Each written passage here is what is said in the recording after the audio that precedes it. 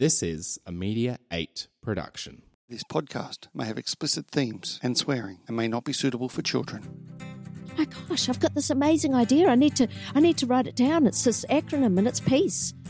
And I said to him, this is my idea. This is what it is. And I said, the P stands for protect yourself and be powerful. The E stands for escape the situation. The A stands for armour yourself up and build a force field. And the C stands for create strong friendships. And the E is express your emotions. And he's just like, get out of town. The world is full of amazing people, and once a week I get the opportunity to interview one of them. My name is Brett McCallum, and this is Awesome Human. So today's Awesome Human is an inspirational speaker. She's the winner of the 2018 FSG International Women's Day Social Justice and Equality Ambassador Award. She's a qualified HPC personal trainer. She's a student at the Human Performance Centre. She was a sales manager. She was a professor of pattern making. She did her apprenticeship in pattern making. She's now the CEO and co-founder, a program designer for anti-bullying Dream Guards. She's Donnelly Perfect. Good evening, good morning. I'm so late, I'm so sorry. Hey, it's all good, mate. We're an hour late for our podcast, but I am so grateful that you're here.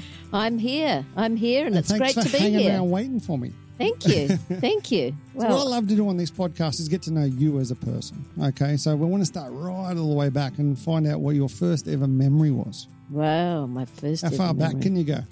Whew, that's an interesting question, one that hasn't been put to me before, but I think I do recall, actually, my first memory was coming home when I was a toddler, and I'm a twin. I have got a twin brother. And I remember my mum was chatting with the neighbour next door while my brother and I went inside.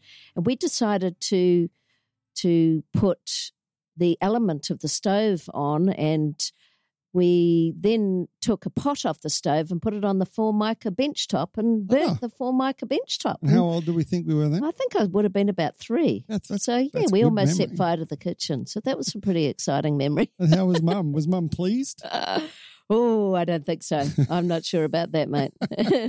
So where were you born? I was born in Auckland, New Zealand. Yeah. So I'm a Kiwi. So the youngest of 5 siblings, and I have a twin brother. Are you younger than the twin? Yes, 20 minutes. 20 minutes. I bet you let you know that your whole life. All my life. All my life. Although I could, I was pretty tough. I bashed him up a few times with his Tonka trucks. And oh, that's good. So you were born in Auckland, and then where'd you go to school and those sort of things? Well, my life took a dramatic change when I was 7, Brett. When you were 7, okay. And I remember this day very vividly. It was early one morning. I woke to the piercing screams of my mum, and I jumped out of bed and I watched my father chasing my mum down the hallway with a knife. Wow. And I witnessed my mum being stabbed to death by my father. It. And from that moment, my life changed. Yeah, forever. At the age of 7? At the age of 7. Did you get harmed? Did you get harmed at the time? I didn't get harmed, thank goodness. It could have easily gone that way for all of us, but no. And so my brothers and my sister and I, we were obviously traumatized from that moment. For life, yeah. Yeah. So my father was obviously mentally unstable, and that's and so we were then very quickly collected up and taken to a cousin's house down the road, while my father was escorted in a police car off to jail. My cousin's house was only a few metres down the road, and I remember sitting in the lounge and hearing on the radio that there had been a murder in a house in Avondale. And it was the most surreal kind of feeling, because sitting there and hearing this announcement on the radio, it was, just surreal to hear that and know that that was my mum. And I think that's when it really kind of sunk in for me. So very quickly after that, there was a social worker that came to my cousin's house, and pretty much we were shuffled off, separated, all of us. I was kept with my twin brother, and we were put into foster homes. Okay. And your father went to jail? My father went to jail, and I didn't see my father for a number of years. And we were just moved from foster home to foster home. So in total, I went to 13 foster homes and 13 schools. Wow. And that was incredibly traumatic. It was almost 6 years that we were in foster care. Did you get to, at that time, did you get to deal with the fact that you'd lost your mum? There was no emotional support whatsoever. So we had no counselling.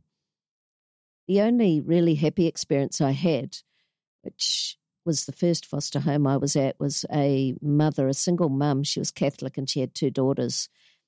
And she was very caring and compassionate. And I don't know if have you ever lost yourself in a book and it's taken you on a journey, like, the story's taken you on a journey and you'll be able to escape your normal reality.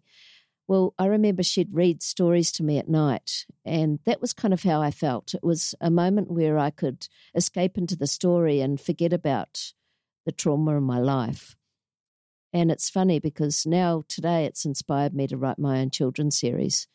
But that was the only happy memory in foster care, was that one home. And we were only there a number of months, 4 or 5 months, and then we were moved again. And I'm not sure why we were moved, but we went to another home, my twin brother and I, which was very traumatic. The foster father there was an alcoholic and abusive. I remember one night my twin brother and I were in our bedroom together and he locked the doors. He locked our door.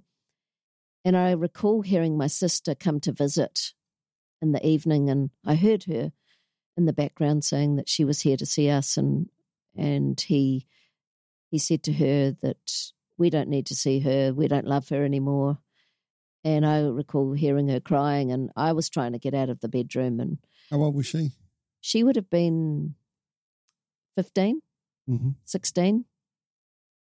And I was beside myself, trying to see my sister.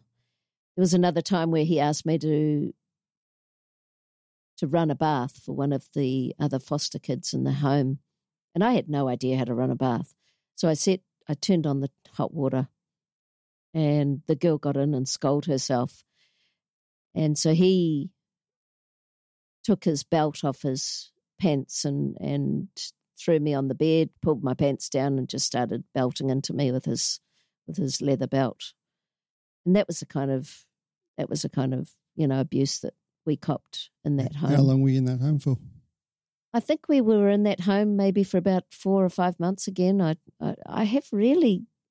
It's hard for me to really get a handle on the time. Is that because you've blocked it, or is that because it's sort of one of those things you just had to get through? I think probably a combination, the fact I was so young, and also post-traumatic stress, all that stuff I think would have been part of that.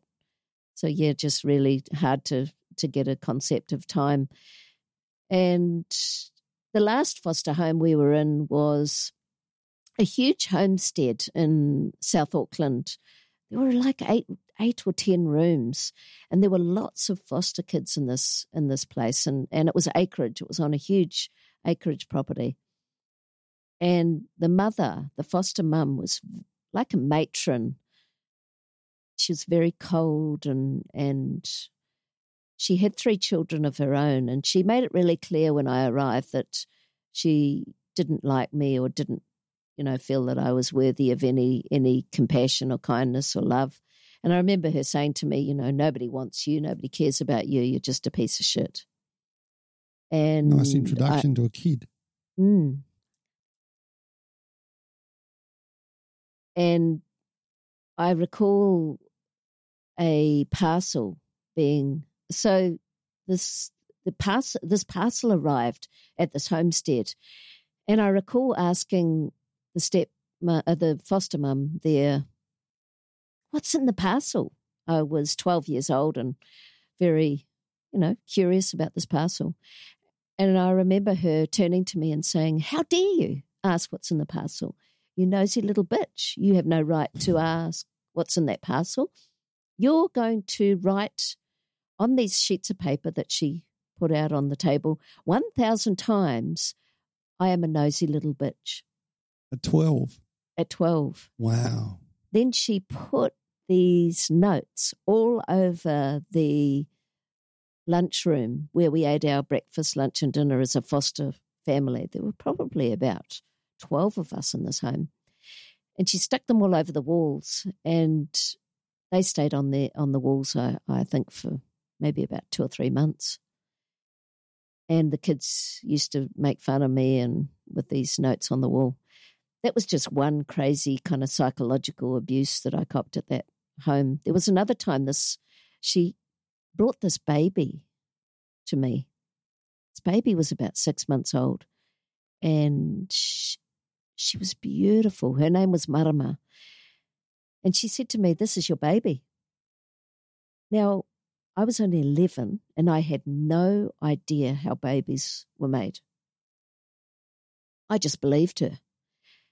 And she said, "I've got to look after this baby," which meant I had to wake up and feed this baby. I had to bath this baby. I had to, just as a mum, I was a mum of this baby.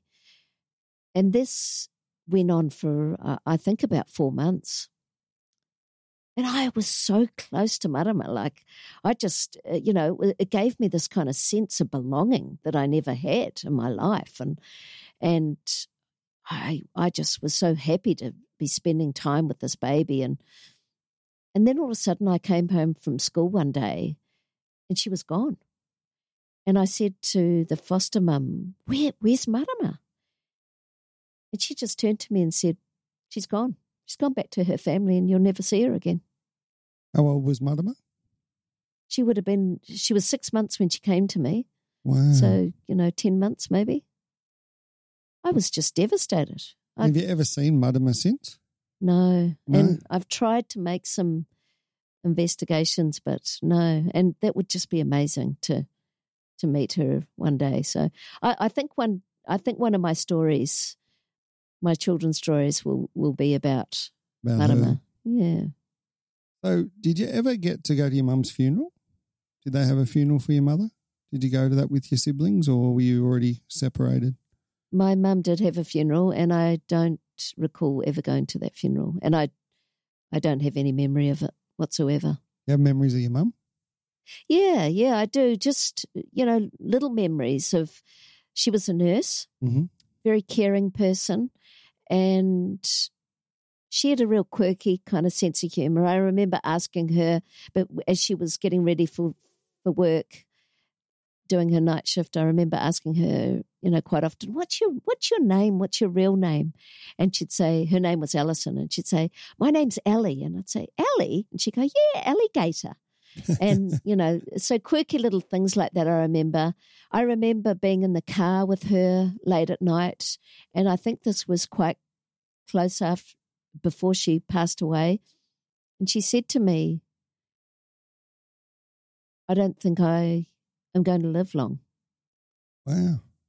Whether she had kind of some sort of an idea of what was happening. There were threats to her life prior to this event.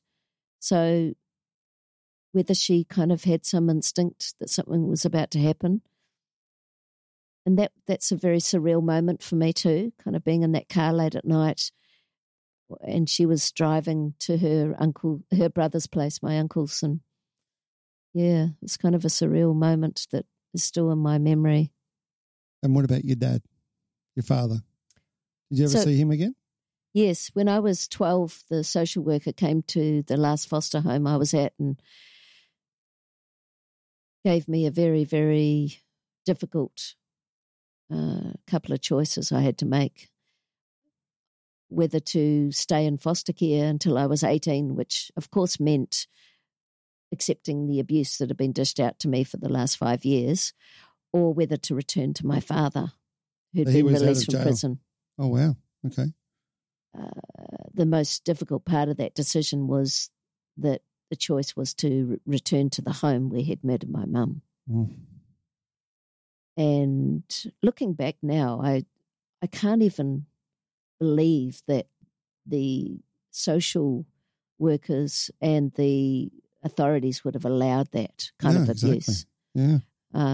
And I decided to return to my dad because I would be reunited with my siblings again, which was, of course, the ultimate. I wanted to be back with my older brothers and sister, and so that was the gift. And had you seen them during that period you were in foster care? Did you see them at all? On and off. Okay. On and off. So the last foster home we were in, my older brothers joined us for a little while, but they were suffering with a lot of post-traumatic stress and misbehaving as teenagers and getting into all sorts of strife. So they were on and off, going from there to kind of boys' schools and stuff like that to help them with their behavioural problems.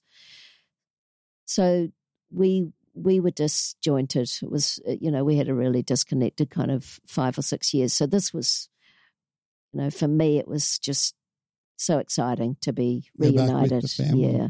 And how was it when you first saw your dad again? Scary. Really scary. And were you scared for your life the whole time you were there? Yes. Yes. So understandable. Yeah. It was really torturous being in that home. I remember having nightmares regularly, and they were quite delirious nightmares. Like I was waking with sweats, and I remember having this ongoing nightmare of the wallpaper in my bedroom suffocating me, and it was the most bizarre kind of nightmare. It was just embossed wallpaper, and it had no kind of really amazing pattern on it or anything, but I just remember having this nightmare that it was just coming in on me and closing in on me and suffocating me. And I think that was definitely some sort of post-traumatic stress, I was going through then. But my father was unpredictable. He was an alcoholic. He had mental health problems. He was schizophrenic. And he slept every night with a knife next to his bed, and he constantly threatened us with violence. So we had a survival plan, to be honest, while we were living with him, and we all kind of had our muster stations in case of an emergency. So I remember I had to run next door to the neighbours who the father was an ambulance officer, and he was actually there on the morning that my mother was murdered, and so he was my point of kind of emergency if anything happened, and my brothers had their own kind of emergency plans. Wow. And so how long did you stay there for? Till you were 18? We were there for 5 years, and my father drunk himself to death when I was 17. And then did you stay on after that? No, the house was sold and put into public trust, and we were all on our own, kind of out there, living life and surviving. So during that whole time, you went to school? You went to obviously multiple schools? Yes, we were back in school, and that was torturous because I went back to the school that I started at when I was, from the age of 5 to 7. So I had kind of connections from the neighbourhood, and then, of course, coming back, there were a lot of rumours, and I was bullied. So I would go into school, and there were rumours being spread constantly about living in a haunted house, about that there were ghosts in the house, and there was a murder there, and I was just it was emotional and physical bullying. I was bashed quite a few times and followed home and just taunted, to be honest, by teenagers, and it was a tough time for me, both in school and at home. Well, it would be. It's a very tough childhood. Mm. So at the age of 17, what did you decide? Well, I was out on my own having to survive. So I dropped out of school, and for me, school was so disconnected anyway. I mean, I went to 13 schools and I really failed. I mean, I couldn't really follow any of the curriculum, and also being traumatized and going through continual kind of trauma. It was really hard for me to focus on school. So I dropped out of school and I got a couple of, jobs that were just enabling me to survive until I just, there was a moment where I realized I had to take control of my life. And I was taking drugs regularly, mostly marijuana on a daily basis. I was drinking just to numb the pain that I was going through. And it was a moment of just really dark times where I realized, well, I'm either going to go down a really dark path here and things are going to not go too well for me if I continue to take drugs or I can turn my life around. And we're talking 17, 18 at this stage? Yeah. Big decision for a young woman. Yeah, it was woman. a big decision. And I reached out to Lifeline actually and spoke to a counsellor on the phones and I think it was incredibly overwhelming actually for that counsellor at the time to hear my story and believe what I was going through and they recognised that I really needed more support than just an hour on the phone. So it was a turning point for me really in my life, and I decided to go back to school and went to evening classes, and I got my school certificate, and that enabled me to apply for an adult apprenticeship in clothing design. And it was it was a passion of mine. My aunties had the rag trade in the blood, and so I think this kind of came to me just, through our genes, and saw that genes. I still got it. You still got it. And so I ended up working for the largest shirt manufacturer in New Zealand and did an apprenticeship in clothing design. And it was amazing because I sat my trade certificate and I was so determined to work really hard to get good results in this. And I just studied my butt off. And 4 years later, I ended up gaining the top trade certificate marks in New Zealand. And I won the Apprentice of the Year Golden Shares Award. And it was Look just at you, hey, the big turnaround. Yeah. That's sensational. It was phenomenal. It was like, I just couldn't believe that I had this ability, and it was a turning point in my life.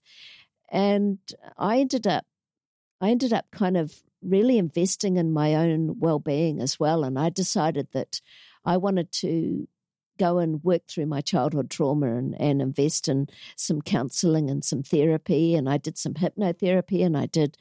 Did that work? It worked really, really well. How was that first session? Do you remember that? Scary. I was having a conversation with my mum. Really? Yeah. And I was forgiving her for all the kind of decisions she'd made in her life that kind of took her to where she ultimately. Did you blame her? Pardon? Did you blame your mum? No, I blame myself. Sort of I as a child, I wondered what I'd done wrong. Yeah, I understand. I thought it was my fault, and that was another moment in my life where, I kind of thought, what had I done wrong to attract so much sadness in my life, and then coming to that realization that my childhood trauma happened to me and not because of me. It was really life-changing. That's amazing. Yeah. What about your siblings? Did they go through trauma counselling at all, or how did they that went all on their end own up? journeys, really. We kind of, there was a time there where we were quite disconnected and got on with our own lives, and we all took our own path, really. And including your twin? Yeah, my twin sort of worked through some stuff as an adult much later on in life. And do you see your siblings now? Are they still alive? Or Yeah. My twin brother lives in New Zealand, and so does my sister and my other brother. But my older brother moved to Memphis, Tennessee, and he actually passed away 3 years ago of cancer. So he was only 55, which was really sad. But I actually approached him and talked about all of this stuff with him and shared with him how I was wanting to share my story on the stage. And he was really, really proud of me for doing that, you know. Awesome. So that was a big breakthrough in our life. And I feel really grateful that I had that opportunity to share that with him and get through that, and for him to hear my perspective on my experience as a child, and to know that now I'm sharing that with others in the hope that I can inspire others to overcome adversity and overcome challenges in their life. There's a lot of adversity out there. There's a lot of people going through stuff. Absolutely. And people that don't deal with stuff That's right. gets to them. That's that simple. That's exactly right. So you've done your apprenticeship. You've won Apprentice of the Year. And what's your first job? What happens then? Wow. So I got offered a position as a sales rep for a textile company in Auckland. And I had a company car. And so coming out of a factory into driving on the road and dressing up in suits and going to see fashion designers was like, wow, it was amazing. And I just couldn't believe this kind of transition. And I was loving it. And this was really exciting times for me.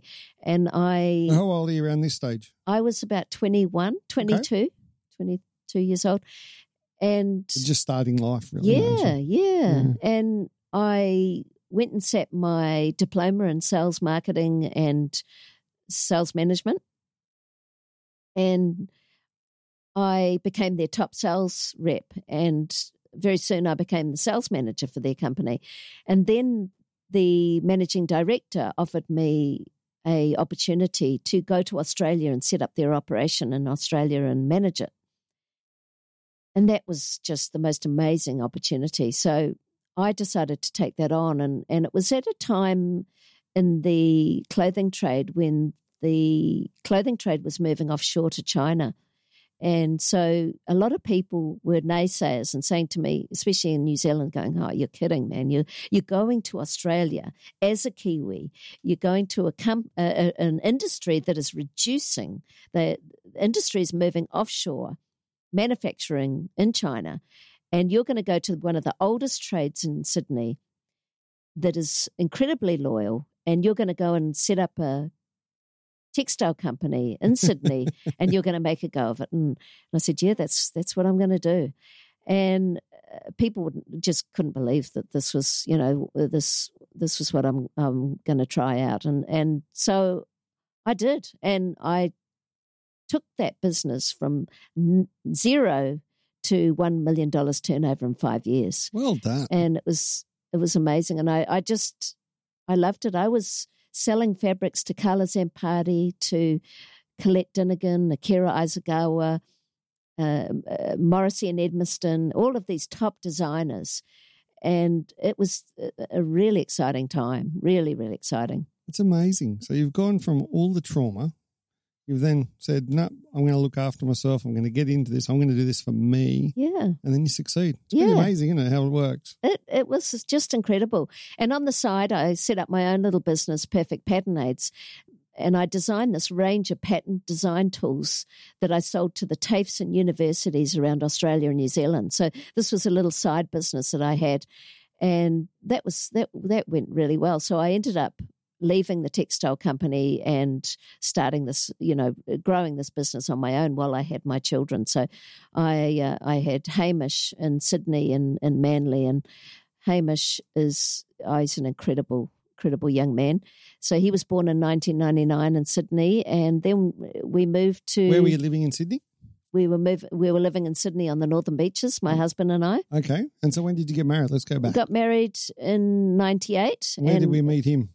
I met him in Sydney. He's a Kiwi guy, and I met him on a yacht. So I was learning navigation. Yep. And he was a crew on a huge 40-foot yacht, and I met him on that yacht. Yeah. So and because of your past, were you always nervous about meeting a future husband, or that never entered your mind?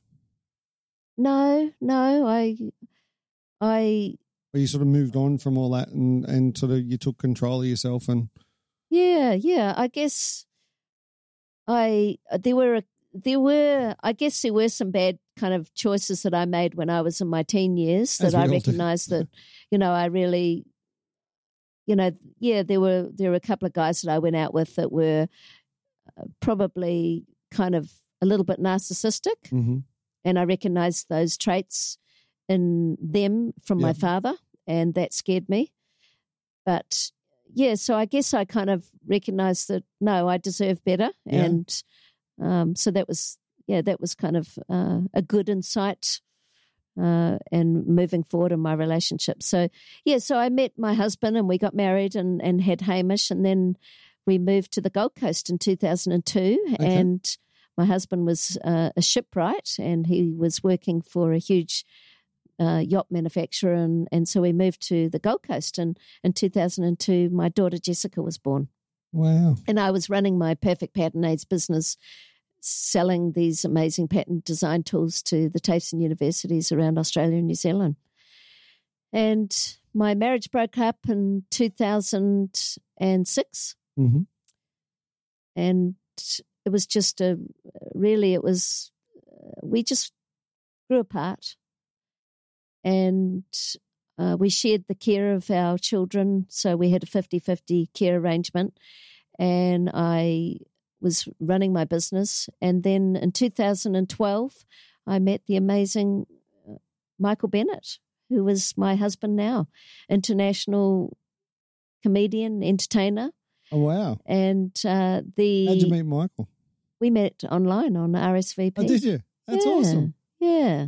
It was amazing. And did he have kids as well, or no kids? No kids. 50 years old and no children. Yeah. So it was perfect situation. And he always wanted children. So instant family. Yeah. And he met me, and Jessica was 9, and Hamish was 12, 13. So it was just fantastic. And how'd that go? Like, obviously, it's tough. You're a single mum with 2 kids, and then you go online, you meet this amazing man, and you tell him you've got couple of kids, and then he comes home to meet them for the first time. Yes, so this was really interesting actually, because Michael is an international comedian and he performs on cruise ships all around the world, and we had a three-day window to meet, and it was on the week that I had my children, and I had this no dating policy. Yeah, there's no way I'm going to meet anybody on the week that I have my kids. And he contacted me through email and he said, hey, I've got these 3 days and I'd really love to meet you. And I said to my girlfriend, well, that's not going to happen because it's on my week that I've got the kids. And she said, no, I'm going to make it happen. I'm going to look after your kids for one night and you're going to meet this guy. He seems really cool. Let's make it happen. And I said, okay, all right, let's do it. So you broke your rule? Yeah, I broke the rule and I went down to Burleigh. And the funny thing is we had this communication on email, and he said to me, look out for the guy with a moustache. Now, he didn't have a moustache, and I thought that was kind of a bit weird. And I thought, there must be something comical about this, like he's a comedian. Did you know he was a comedian? You knew? Yes. Yeah, okay. Yes. And that was one thing that attracted me because I love a sense of humour. Yeah. Growing up, I had a huge crush on Alan Alda from MASH. Yeah. I loved Alan Alda. My dad was the spitting image of Alan Alda. And when Got to meet your dad. Oh, he passed away many years ago. But the thing is, every time I see MASH or those shows, it just reminds me, it brings tears to the eyes, actually, just from that. Yeah, my mum was a massive Alan Alda fan. Oh, wow. Well, that's a beautiful story because MASH was one of my favourite shows. And so I think in some way, Michael kind of reminded me, and not that he looks like Alan Alda, but just the humour side of it. And I find that really attractive. Yeah. And so he had this thing about the moustache, and I thought that's a bit weird. He doesn't have a moustache anyway. He said, let's meet down at the Burleigh Surf Club outside the front. So I came down there and I was walking along the esplanade there, and I sensed a guy just running alongside me. And I turned, and this guy had glasses with a moustache attached to the glasses. And I did a double take. I went, what on earth? Who is this guy? And I realised it was him. And he said, "Hey, Donna, how you going? I'm Michael." And then very quickly took the glasses off, thinking, oh, my God, she's absolutely gorgeous. I can't be having these stupid glasses on. And I remember one of his first things he said to me. He said, "You're a pretty little thing." And I'll never forget that line because it actually reminded me of something that Keith Urban would say. And I just love Keith Urban's music, right? And I could just imagine that being a line in one of his songs, a lyric in one of his songs, and I'll never forget that line. But anyway, we went off to this little tapas bar and we sat there and we just got to know each other. And this really took me. He said to me, "Tell me a little bit about your children, Donna." And I said, "Well, Hamish is into dirt motorbikes. He just is obsessed with dirt motorbikes, loves dirt motorbikes. And Jessica, she loves horses." That was the only time I mentioned their names, was that once. Now, Michael is the ex-stuntman and warm-up crowd guy, Mad Mike, from the Police Academy stunt show at Movie World. Okay. 16 years. Wow. So if you've ever been I've to the been Police there. I know exactly who he is now. So he's the guy that chased people with the feather. Yeah. He was the guy that walked on his hands. He was the guy that juggled and made balloons. Yeah. And he mimed. So he never spoke a word. But he was the guy that a lot of people came to the Police Academy stunt show to see. Mm. And my cousin was one of those that was obsessed with him. And so when I started dating him, my cousin was just like, oh. And I never went to the Police Academy stunt show. So you had no idea who he was. No. And I think that was a good start, to be honest, because I had no preconceived idea about this guy. Anyway, Michael convinced me. We had a couple of drinks and then he said, "Look, I'd love to catch up again on Sunday with you." And I said, "Well, that's not going to happen. I've got my kids." And this was actually just I just broke the rules a little bit tonight to meet up with you. He said, "No, it's not going to be a date. This is what it's going to be. It's going to be a picnic in the park and everybody's going to come." And I said, "Really?" And he said, "Yeah, bring all your friends, bring your kids. I'm going to bring my friends. It's going to be a picnic in the park. It's not a date." I thought, oh, that's kind of a cool idea. That could work. So I agreed. He was flying out on Monday, so this was the only chance I was going to see him again. He had 2.5 months of back-to-back cruising contracts. Wow. Yeah. And he was absolutely convinced that if he didn't see me this Sunday, this is what he told me later, that this was he was going to miss out on dating me. So I said, okay, let's do it. So I met down at the park, all my friends. I brought my kids down there. And there was this parade of 15 people walking across the reserve. Every single one of them had glasses with moustaches attached. A parade of moustaches came towards us. Had you told your kids about the moustache? Had you told your kids about It was the most unbelievable nice icebreaker sight. You know. Michael was carrying this huge balloon. It was Goofy on a motorbike, massive balloon. And in the other hand, he had this horse, a balloon horse. He'd created these things. He walked over to our picnic with his friends and he walked over to Hamish and he said, "Hamish, I believe you're into motorbikes. This is for you." He turned to my daughter, Jessica, and he said, "Jessica, I know you love horses and I've made this for you." Now, that was it. Sealed the deal for me. Because he remembered their names. That's amazing, isn't it? And he'd, so talk about, NLP to the max. Definitely. The NLP master. He had it all planned, how he was going to get around me with my kids. And so it just ended up being this amazing picnic, and he spent $900 on internet, Skype, calls to me over the next 2.5 months to ensure that he would cement this relationship. Isn't that amazing? There's commitment. That's how our relationship flourished. That's awesome. Incredible. And obviously you've still got a relationship with your ex because you share children. Yeah. And how did you break to him that Michael was now going to be the future stepfather of your Well, children. he'd already married. So Oh, he'd okay. married and moved on. And in fact, when we signed divorce papers, he told me he was engaged on that day. So, I wish him well. And, Yeah. that's as long as he's happy, that's all that They'll matters, always be the parents to your kids. Absolutely. So simple. And, it flows on to your children. So that's always the best thing. So this relationship's been just an incredible journey. How long have we been married now? We got married in 2015. So in 2014, Yeah. so it's new. In 2014, Michael and I were on a cruise, and I was planning to see my brother for the last time. Yeah, I was traveling to Memphis. Memphis, and he was dying of throat cancer and very sick. And during a meditation before Michael's show, this thought came to him that he had to propose to me during this meditation.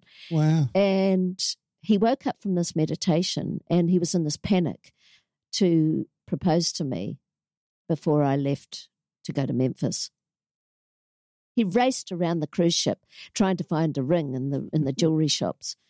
And the phenomenal thing is, I don't know if you remember those loom bands. Yep. Okay. My daughter, Jessica, had made a loom band ring for him just before the cruise, like Wow. days before. And he'd put it on his finger.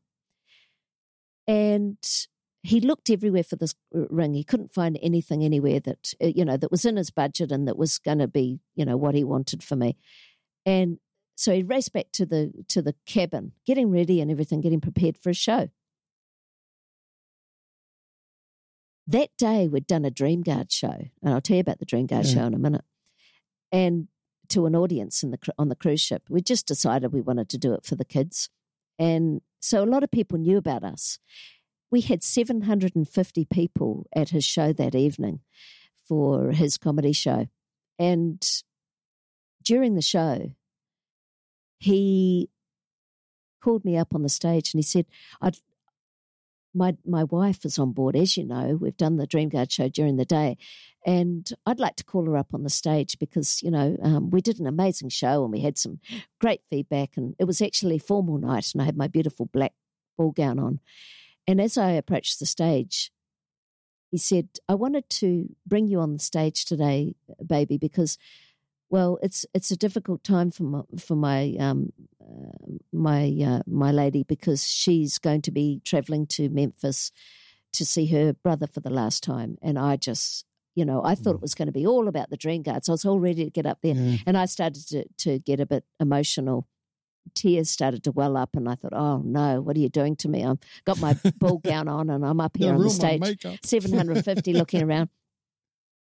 Next minute, he drops to his knee. Oh, and then you knew exactly what he was going to do. Oh my gosh. And proposed to me, and the crowd just went berserk. They went absolutely mental, and I just jumped up in the air, said, yes, of course, of course. And he'd planned it all. He had videographers there. He had champagne coming up on the stage. So he had it all planned in advance. But the ring he gave me was the beautiful loom band ring that my daughter had made. Wow. And it was just the most phenomenal moment in my life. Thankfully, we captured it on film because he'd planned it all ahead. And it's That's not very often amazing. that you have your proposal captured No, on definitely film. not. So I'm really blessed and grateful for that. That's And amazing. It's the most amazing thing. So What's it like being married to a comedian? Like, is he always goofy and funny, or at No. home he's very serious? And you know what I mean? Like, it's one of Yeah. those things that's like, that's the interesting thing. You see people say, oh, it must be phenomenal, it must be amazing being married to a comedian. And I say, no, he's a depressing shit most of the time. No.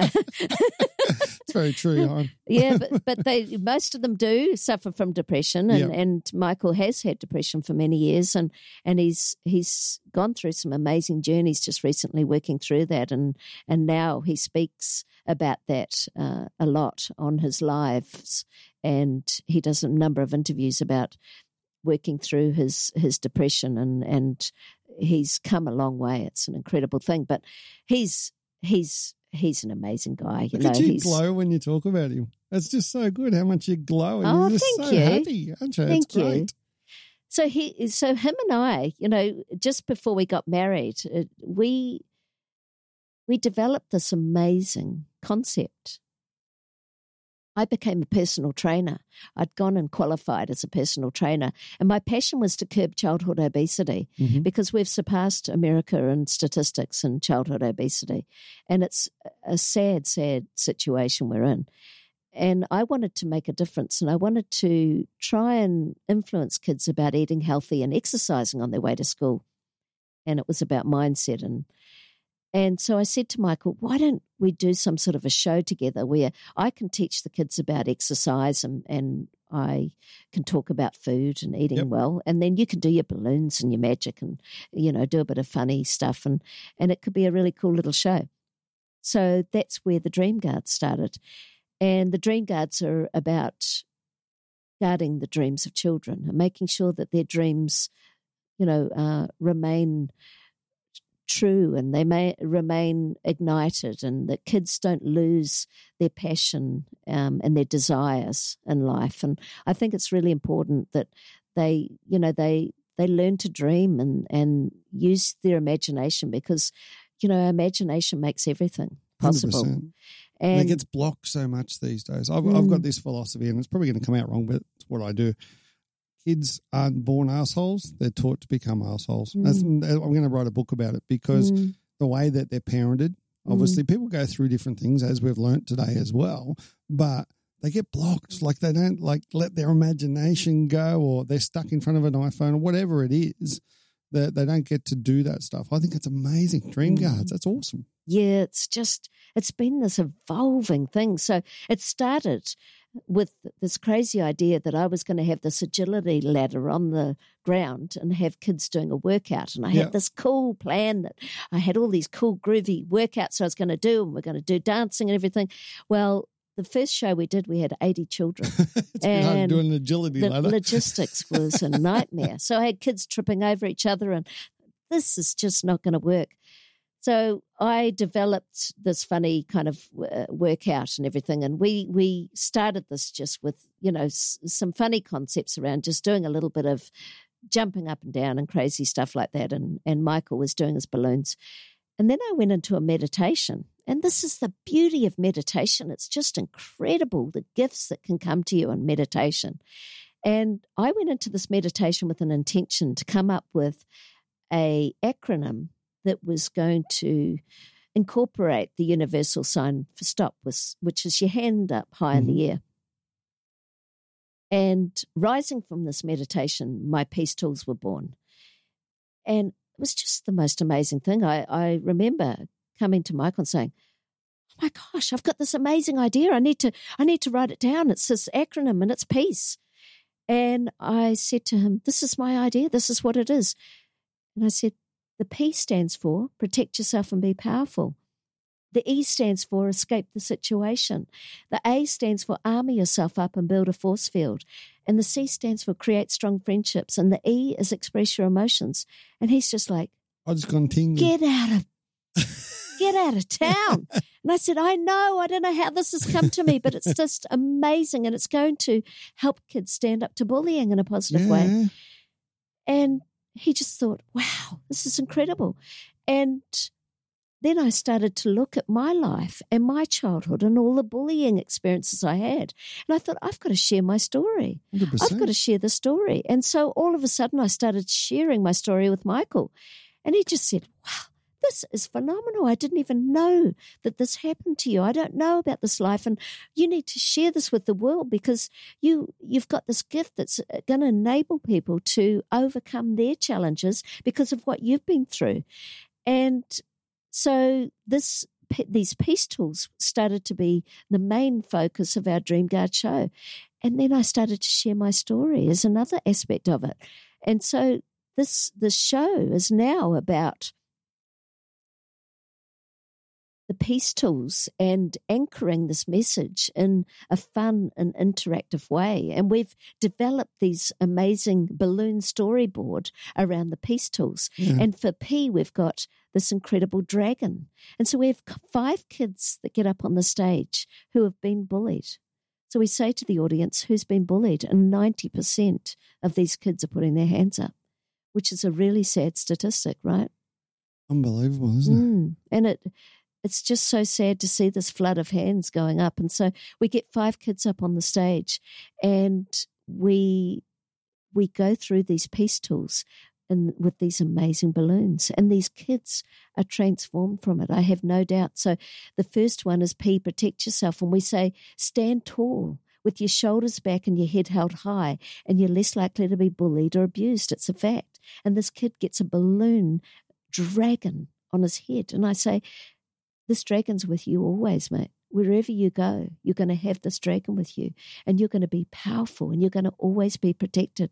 And you see this kid who's probably about anywhere from 12 to 15, his shoulders just go back and his head goes up, and this dragon is just, it's goosebump stuff, mate. Life-changing. And then the E for escape, this kid gets a Spider-Man balloon put on his head. Yeah. And we say Spider-Man can escape any situation.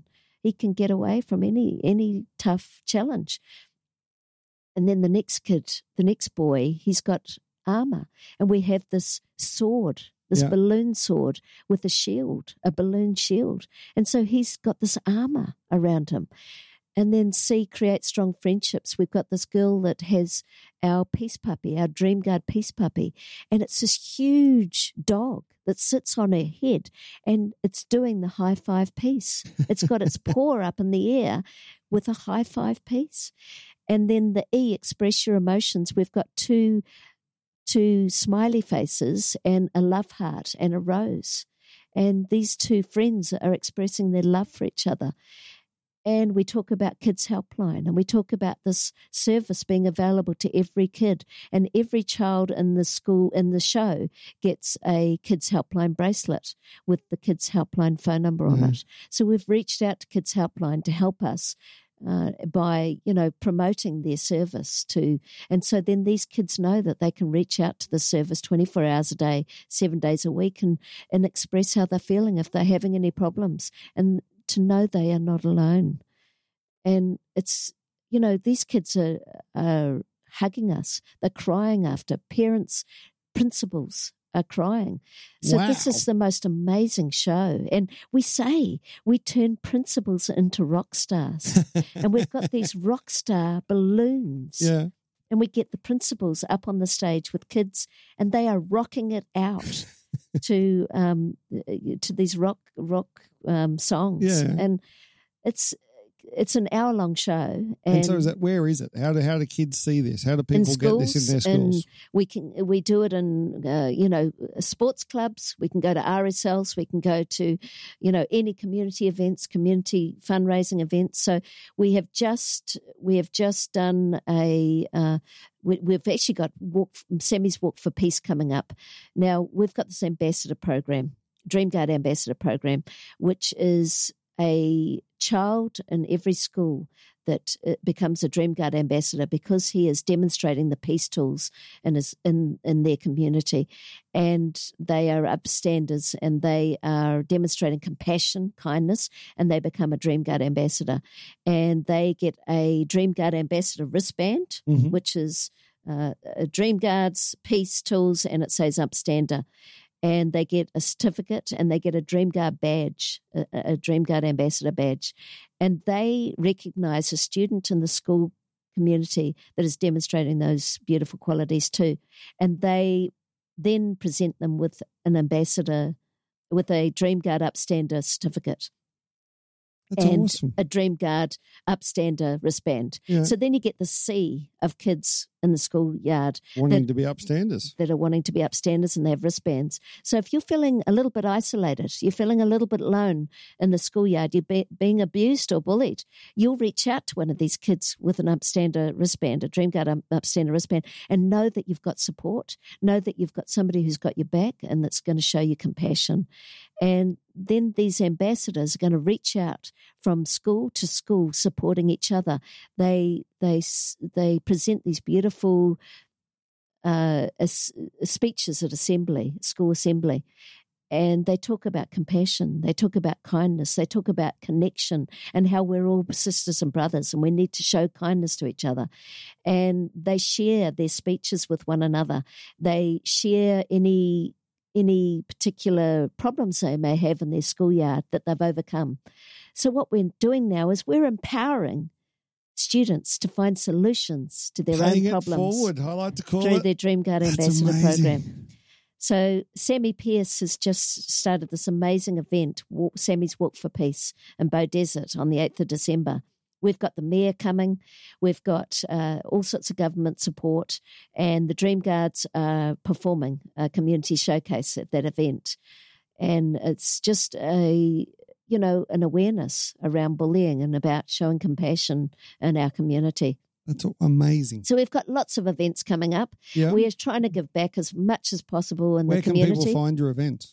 Well, if you're in Newcastle, I know we're on the Gold Coast here, but in Newcastle next week, we are travelling to Newcastle for a huge annual event. It's Walk a Mile Koori style, and it's a domestic violence event, and it's raising awareness about domestic violence in the Torres Strait and Indigenous communities. And you have a group of women in white gowns that walk 1 mile up to a significant hill. And it's for each woman that's wearing these white gowns is signifying a woman that's died of domestic violence in the last 12 months. And so we are presenting at that event. We are also mentoring the youth in the International Women's Day Awards for 2019 in March. We are also travelling to Wollongong for National Day of Action Against Bullying and Violence. So we've got lots of events coming up. We just were at the Friends with Dignity Magical Christmas on Saturday night. We presented and emceed at that. Where was that? That was at the Southport Sharks on Saturday night. Yeah. That's a domestic violence charity event. So we do a lot of charity events for domestic violence as well. Isn't it amazing how life goes full circle? I feel so gifted. It's unbelievable. I really am so gifted, and I feel I'm being channeled. And now I'm a children's author, and I never, ever, ever would have imagined I'm a children's author. Here's this young girl that went through all this trauma, failed school, and is now an author. Isn't it amazing? That's unbelievable. Yeah. And I think it's amazing. And you're the winner of the 2018 International Women's Day Social Justice and Equality Ambassador. Yes. How did that make you feel? Oh, it was incredible, and why we are mentoring the youth for 2019. Yeah. So that was a phenomenal achievement, and I feel very proud of that. And I've made some amazing contacts and connections in the community, collaborating with others because of that, which is and it's enabled us to give back a lot to other organisations that are really giving back in a big way in the community. So I feel really blessed, and so these children's books are coming out in 2019 too, and. What are they called? They're called The Adventures of Jessie and Rocky Rockstar. Okay. So Jessie's my daughter. Yeah. And Rocky Rockstar's our dog. Oh, really? Yeah. So Rocky Rockstar was a rescue dog, and he looks like a tiger, a Tasmanian tiger. Okay. And it's a beautiful collection of stories that have beautiful family values. And they're just short children's books with beautiful, colourful illustrations, but they have a beautiful takeaway. So a life lesson that Rocky Rockstar is teaching Jessie about life. That's amazing. Yeah. And so when are they out next year, are they? Yeah, they're going to be out in March. Yep. And we also have a DreamGuard app coming out in February. And what's the app going to do? Save lives. That's what without it's all a doubt. about. So this app is going to have the emergency numbers for Lifeline, Kids Helpline and Headspace on there. It's going to have beautiful breathing techniques and mindful meditations that are going to help people, kids, teenagers who may be feeling a bit anxious, depressed, maybe worried about exams, and enabling them to just relax, chill out, and get to connect with themselves and, just find some inner peace. There's going to be some amazing mindful, also a positive mindset, affirmations. It's going to be a community collaboration.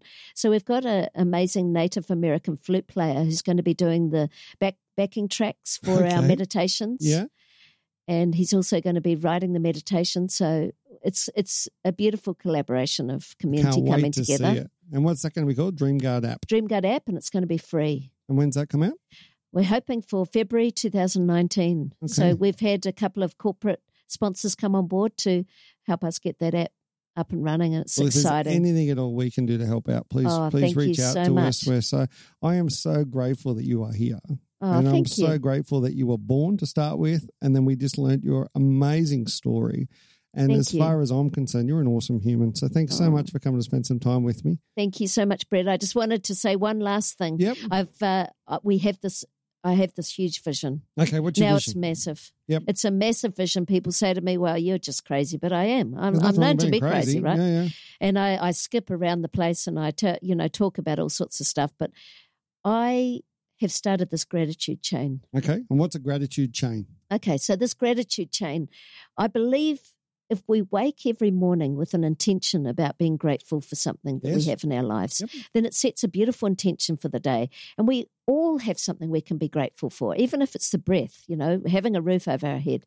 And so I started this concept of creating a chain. And so it's a piece of coloured paper, and it's how I describe it. It's the width of a stretched out high five peace hand, going from the tip of your thumb to the tip of your pinky, and about the width or height of a thumbs up. Okay. Okay, Yep. and it's a coloured piece of card. Now, on that coloured piece of card, I would like you to write something that you're grateful for in your life. Okay. And that link, that gratitude link, gets stapled onto the The chain. gratitude chain. And Wow. do you remember those beautiful Christmas chains that we Yeah, used to yeah, create when we were kids Yep. in kindy? Well, it's like that. So if you Okay. visualize that, and this has become a gratitude chain. Now, my concept is that this gratitude chain is going to be long enough that it goes around the circumference of Australia, which The is whole country. 21,000 kilometres, 330,000 gratitude links. How many Thanks have to you- my daughter for doing those maths. How many have we got so far? I haven't calculated, but maybe a few hundred. So I need to A few get the hundred, so exact amount, Yeah, and definitely. then we'll be working toward, making sure that happens. So I'm reaching out to you. I would love it if you could write I would what love you're to. I'd grateful love for to be a today, part of the chain. and And connect I'd love your to chain. get everyone involved in the chain. So what you need to do is Yep. send that link to PO Box 70, Varsity Lakes, Queensland 4227, Australia. And this gratitude chain is going on the TEDx stage with me. Woohoo! Yeah. So what was the post office box? 70, Varsity Lakes, Queensland, and the postcode. 4227 And we want people to send the actual what they're grateful for. on that link, On that on link? the cardboard, On on the the cardboard? piece of coloured paper, and that's going to be connected. It's going to be stapled to this gratitude chain. Are we happy if people email you their gratitude and then you put it on the bit of card for them? We and then could they do that we too. can do that? Absolutely. The Let's do it. dreamguards@gmail.com. We could do that too. Let's do Absolutely. that. And I'll But tell I you love what, the idea of it coming in old-fashioned their handwriting in the post. because every 100 gratitude links I receive, I'm Yeah. going to be giving out a DreamGuard T-shirt, Awesome. which I'm going to be presenting to you today. Awesome. Well, I'm going to get you 100 gratitude links. That's my mission now Oh, to yeah. pay back for my shirt. Fabulous. How's that sound? That sounds amazing. Thanks again. Thanks so much for coming in. I'd love to catch up with you in the near future to see how that's going. And let's keep everyone up to date on how we're going with the Let's do gratitude that. links. I'd love to get your amazing husband in for our Third Beer podcast. We will. To have a chat to him about the depression and all that sort of stuff. Absolutely. So once again, thanks for coming in. Thanks so much and peace out. Peace out. Thanks. Hey guys, thanks for listening. And what an amazing human. Don't forget to hit us up on all the social channels at BJ Macca and look out for more Meteor 8 podcasts.